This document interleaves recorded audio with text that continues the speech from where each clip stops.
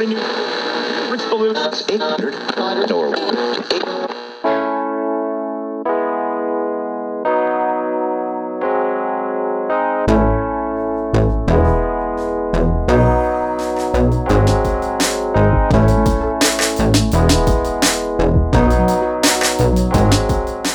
Welcome to the podcast this week with Matt Schmerber, Trevor Barreca, and Alex Sanchez. Today we're going to be talking about the golden rule, but talking about specifically something a little bit subtle within it. Jesus says, love your God with all your heart, with all your mind, with all your soul, with all your strength, your neighbor as yourself. We're going to talk about this third commandment within it, which is to love yourself and what that means. Matt and Trevor, how are you guys doing this week? Man, I'm feeling fire flame. Trev comes out strong every single week. I'm doing well, Alex. Thank you for asking. I feel loved.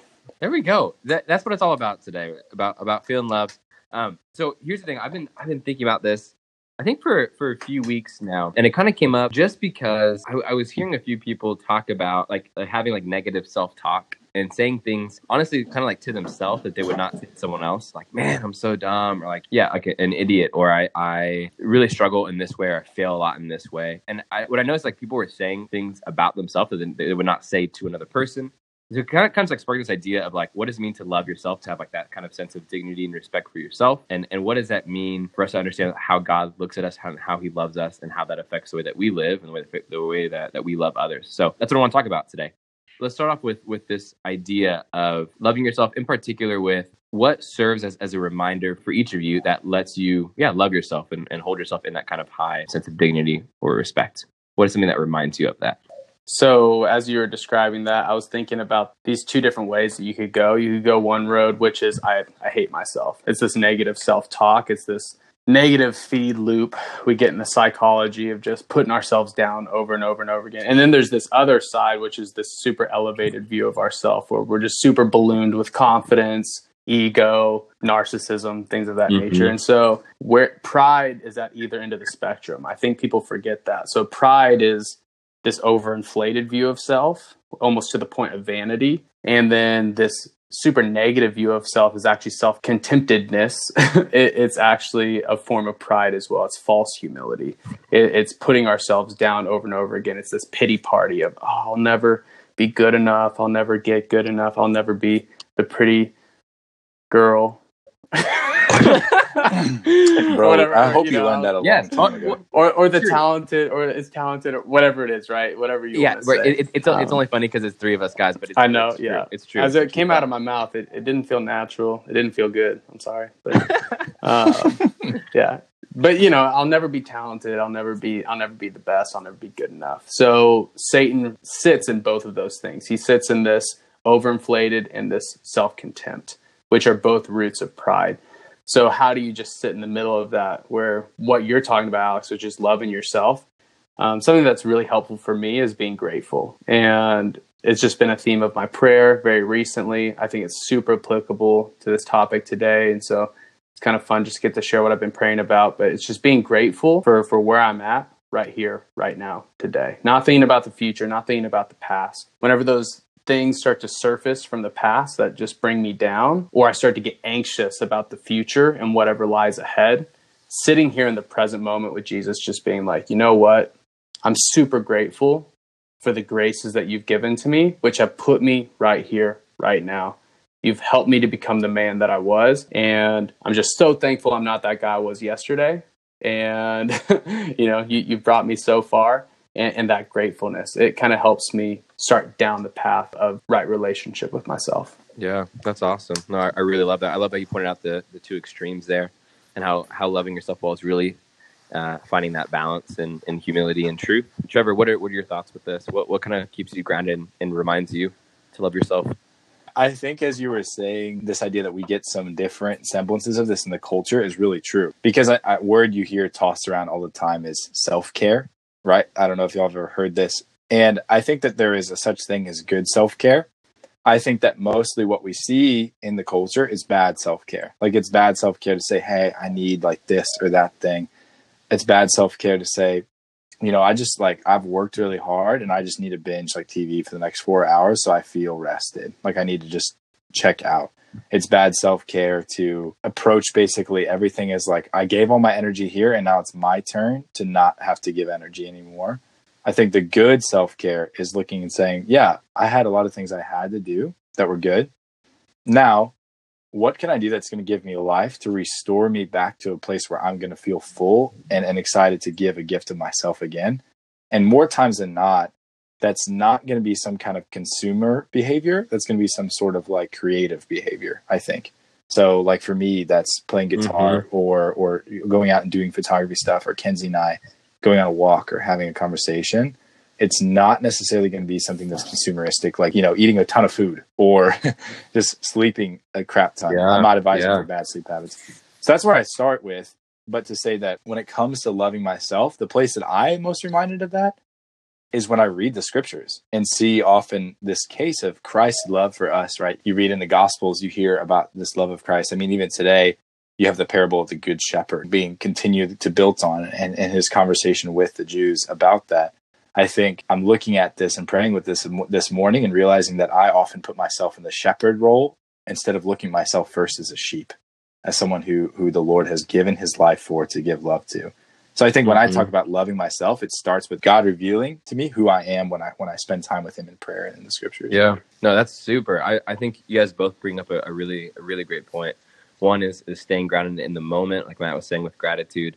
And then two, kind of this nugget, this line I really like of true self-care lies within creating and not consuming. I think that's just a really good bit to keep in mind when it's like, okay, I have some time for leisure, I have some time for downtime, for rest, to sharpen the saw kind of thing, kind of those terms that we've used before. And I want to make sure I'm being creative and not consuming. That's really, really good. Yeah, I think that's where I want to go next is, are there certain scripture passages or certain like moments in prayer that you guys have been reminded of your identity, of who you are, how God sees you and how you are to see yourself? Are there things that come to mind there? Mark chapter 1, verses 9 through 11. That's where it's it's 2 verses. It's very short, but it's the spot where the baptism in the Jordan from Mark's account. And so Jesus is there and he's getting baptized and he emerges from the water. And it's the only account where actually the narrator, at least in the RSV, the version of the Bible that I have, it says, "You are my beloved son. With you, I am well pleased." And so it's that direct language of saying, you are my beloved. I'm not just, this is my beloved son, or, it's not like just the father and the son communicating. I've really put myself in there and I've really prayed with that scripture. And I've really come to find my identity as the beloved son. And it's awesome just to know that I share kinship with Jesus as a son of our Heavenly Father. And so often I look to Jesus and I'm just like, oh, I'm at an arm's length. And like, this is an unapproachable relationship between me and God. And I think what I've come to see in prayer is actually Jesus was a handshake between humanity and the Father. He really came to reintroduce us to the Father, right?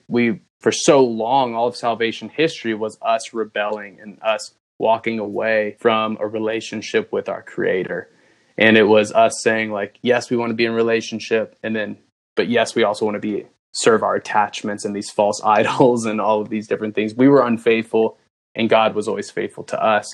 And Jesus came and said, I want to reintroduce you in this fatherly relationship, this father to son relationship, this father to child relationship that we are supposed to and we were created to have with God.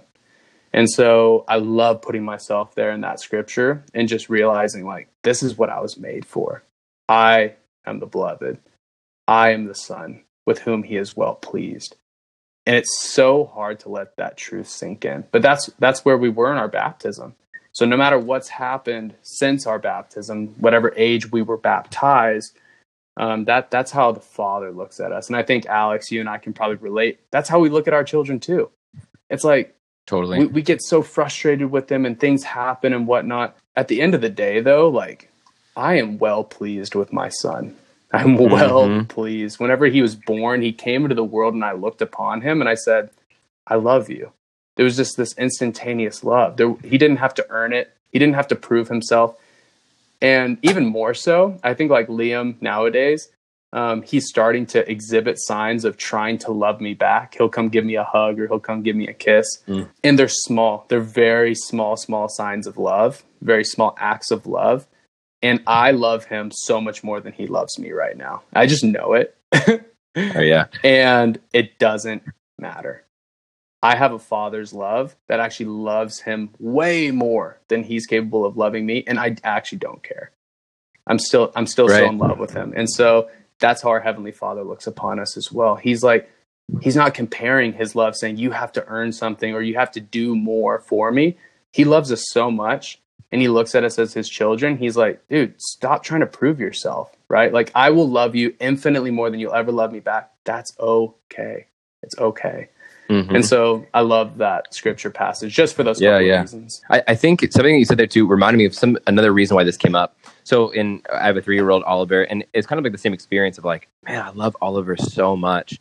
And then part of like my thought or my prayer during that time was like, I want him to grow up to like love himself. Like I want him to be like proud of who he is, and to like, I want him to be encouraged more than he's discouraged. I want him to be like, to have a sense of like, I love like where I come from and my family. And I love like my gifts, my talents. Like I'm not looking at what I'm not good at. And so all those kind of things of like, I want Oliver to have this sense of, I love who I am and how I was made. And I can't, help but feel that God the Father is the same with us. Is like, I want you to rejoice in how I made you. And kind of like, Matt, it's funny, right behind you have this like Hobby Lobby poster that says you were fearfully and wonderfully made. I think that part of this loving yourself too is really spending time contemplating of like, how was I made, and like contemplating like my goodness and all these things that are innate that like you're saying, Matt, like even if we fail or struggle, like they're not lost. But rejoicing of like, man, Trevor Brecka is an amazing man. Matt Schmerber is an amazing man. Why is it sometimes easier, you guys think, for someone on the outside to see that or to say that or to affirm that than it is to feel it sometimes, right? Why do you guys think that might be the case? Well, first off, I want to just say that I agree 100% with Matt's example. That's actually one of the most powerful examples for me as well, especially with the detail knowing that like that happens before his public ministry begins.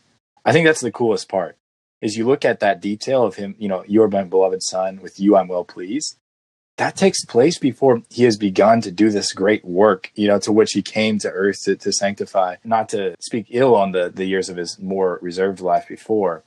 But I think to look at the fact that his public ministry and his work hadn't yet started, but yet God looked at him and said, I love you. Like I think about that every time when I think about getting caught up in the cycle of wanting to earn God's love. That even Jesus himself was claimed as a son before he went about doing these good things that the Father would be pleased by. So that is the first part for sure, to echo Matt. I think as far as why we fall into this, like looking at ourselves, more negatively than we would look at other people.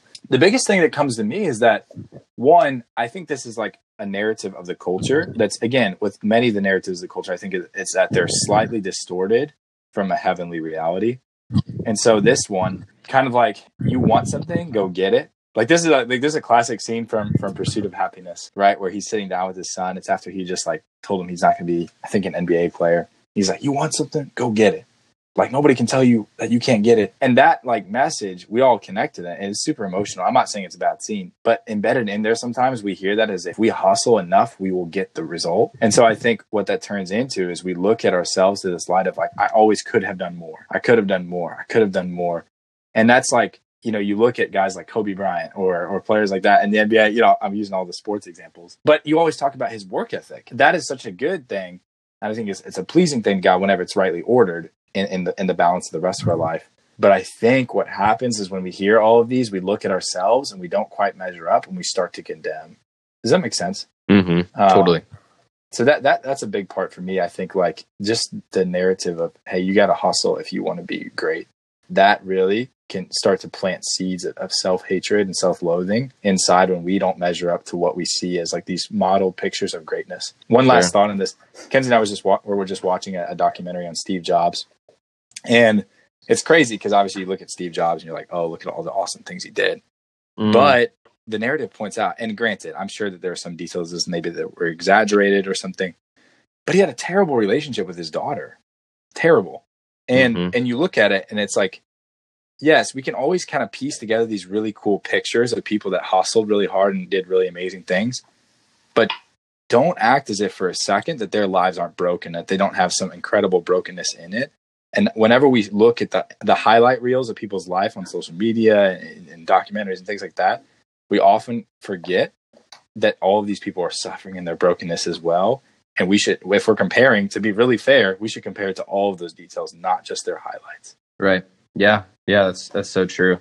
And there's something there too of like that perspective, like you're saying, is like focusing on like either the work ethic or even like the successes. But St. Paul talks about he boasts in his weakness, which is crazy, and that keeps him like humble, and that keeps him honestly like loving the people and serving the people around him. So how do you think that like a rightly ordered like the self-love, loving yourself, can feed into or lead to loving others well? Right? Like you think about your marriages or your relationships with students or with friends or family.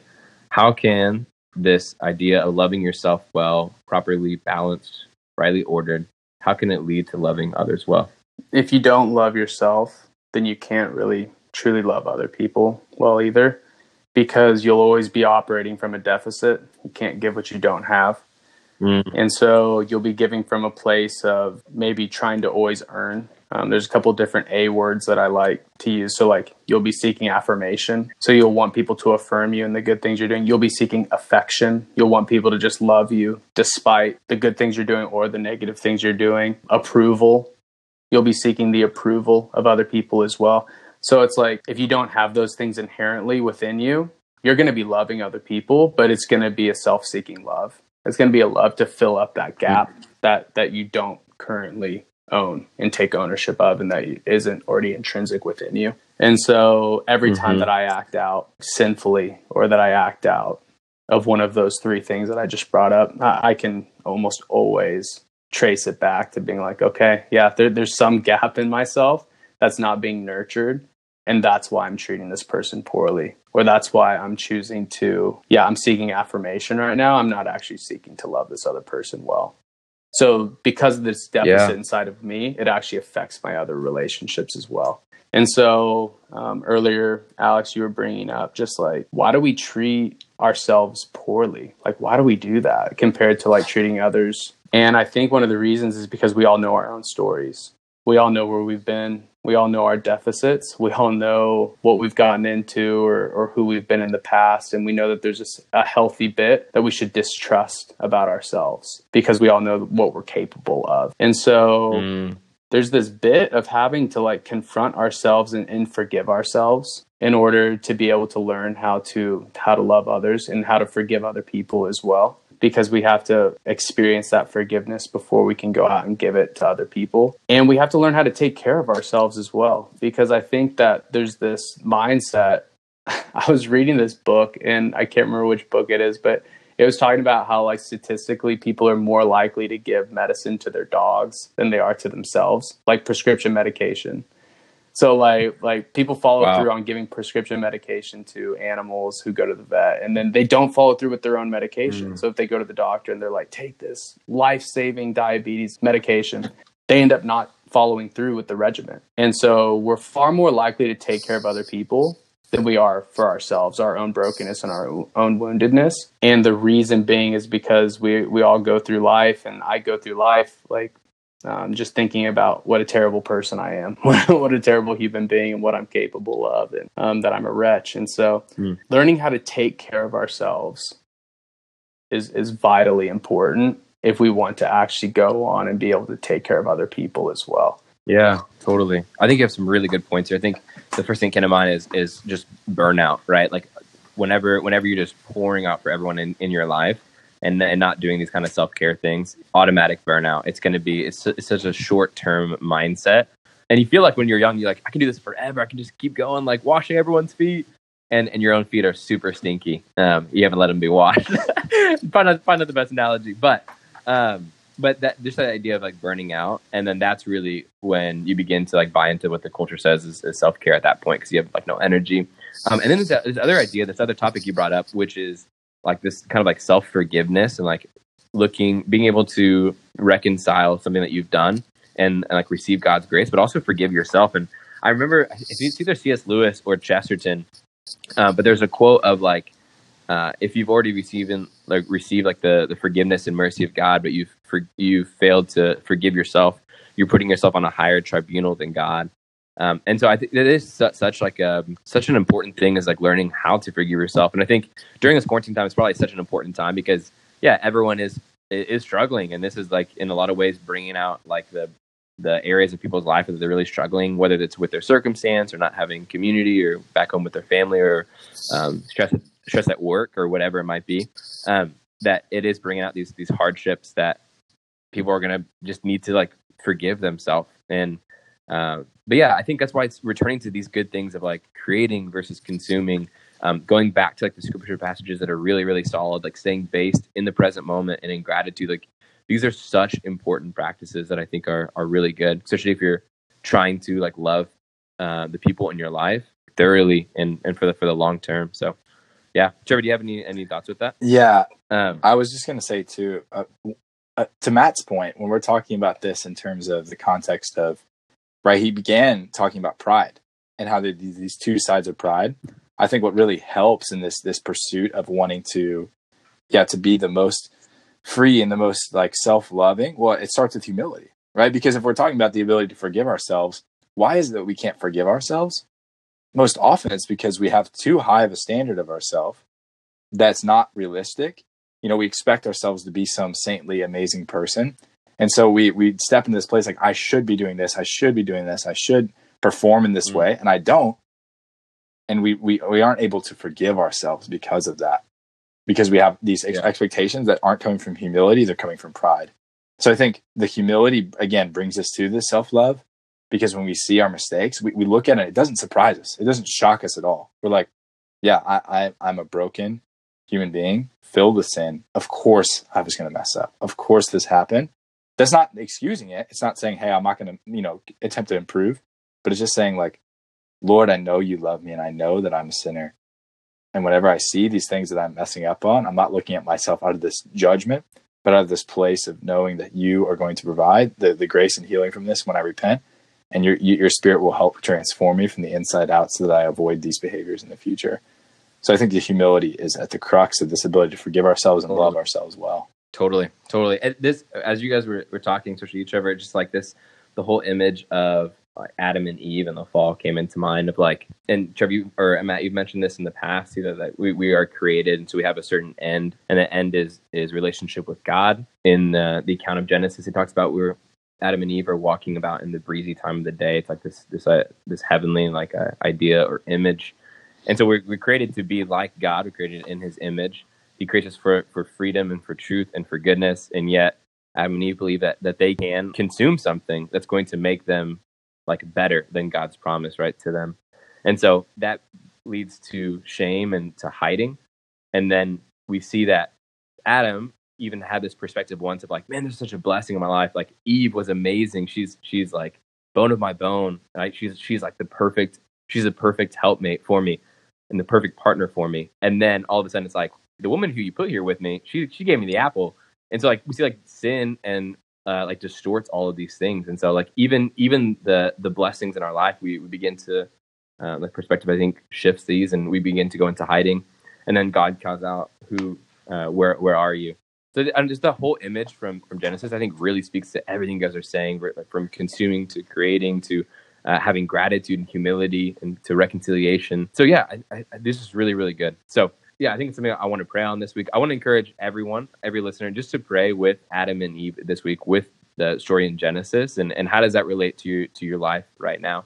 So I was talking to my wife, and kind of like the way that I like to close out is like what's the one thing that's kind of been with you this week? I want to call it like the daily bread. Like what's been your nourishment, your substance, something that you've gone back to like this week or today that serves as a reminder, encouragement in your walk with Jesus this week. What's been your daily bread for each of you guys? I prayed quite a bit, like I said, with this topic of gratefulness. And so just being really grateful for some of the relationships that God put into my life over this past year, especially moving here to Norman, to Oklahoma, and getting to enjoy brotherhood and fellowship and my teammates. And I just have had daily bread, getting to go back to those good memories and getting to go back and really reflect quite a bit. it would be a shame if we all just continue kind of going on 100-mile-an-hour train, of life. And it never ends. It just feels like life never ends. But whenever we transition, so I'm in the middle of a transition, sometimes it feels like that train is just going to keep going. And as it's going, it's just our time to like jump off the train. And we ended up getting really hurt and bruised and beat up, like rolling around in the dirt type deal, if we just don't take the time to slow the train down and make a smooth exit. And part of that exit is reconciling with relationships. It's spending time to be sorrowful and sad, but also grateful and joyful for all of the graces and blessings that God has given to us during the time. And so my daily bread has really been just reflecting during this time period. And I think a lot of students who are listening to this can probably relate, just as they maybe end their college career or maybe end the year of college that they've been going through this past year in quarantine. It's easy to just reflect on like, shoot, this is where I'm at right now. But thinking about the whole year that's transpired as a whole, and not just like this one brief time in our life, but just all the graces we've received up to this point. It's really been helpful for me. It's awesome. What about for you, Jeff? Daily bread, baby. Daily bread. Yeah. It's been mostly pita chips. No, I'm just kidding. I think just a huge daily bread for me. I was thinking about, I really don't have a profound answer except for to say that just spending more time in prayer. Kenzie and I think, and I look back in the last month, we probably spent the most time in prayer together this past week. Just an extra rosary here, an extra holy hour just on a Sunday night that we stumbled upon here. Just to be more present to the Lord and in prayer has been so life-giving to me these past few weeks. And I hope to really continue that as Kenzie transitions back into having a long commute.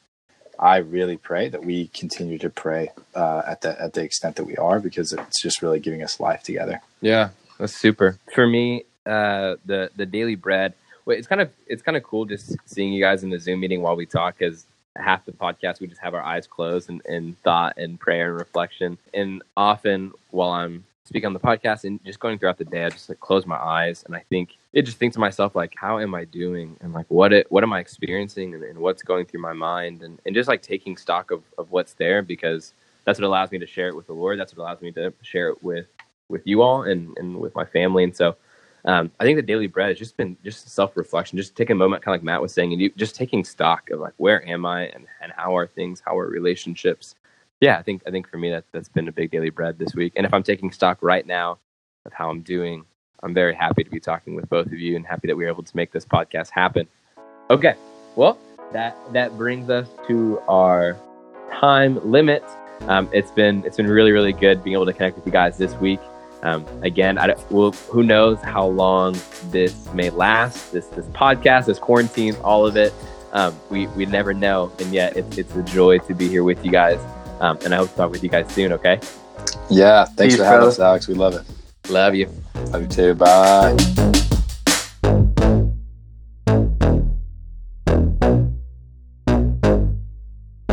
Yeah, I was just going to Trevor, say, you keep moving. I'm hearing tons of feedback. Every time you go like that or whatever, the mic is like, so just, really I'll try to be still. Yeah, okay.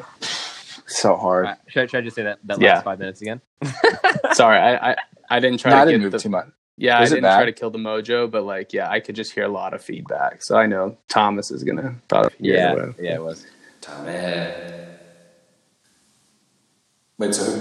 Wait, so who goes? Me or now Alex starts again? If you have any thoughts, I don't know. I don't even know what I just said. So maybe it's better just to continue to move forward.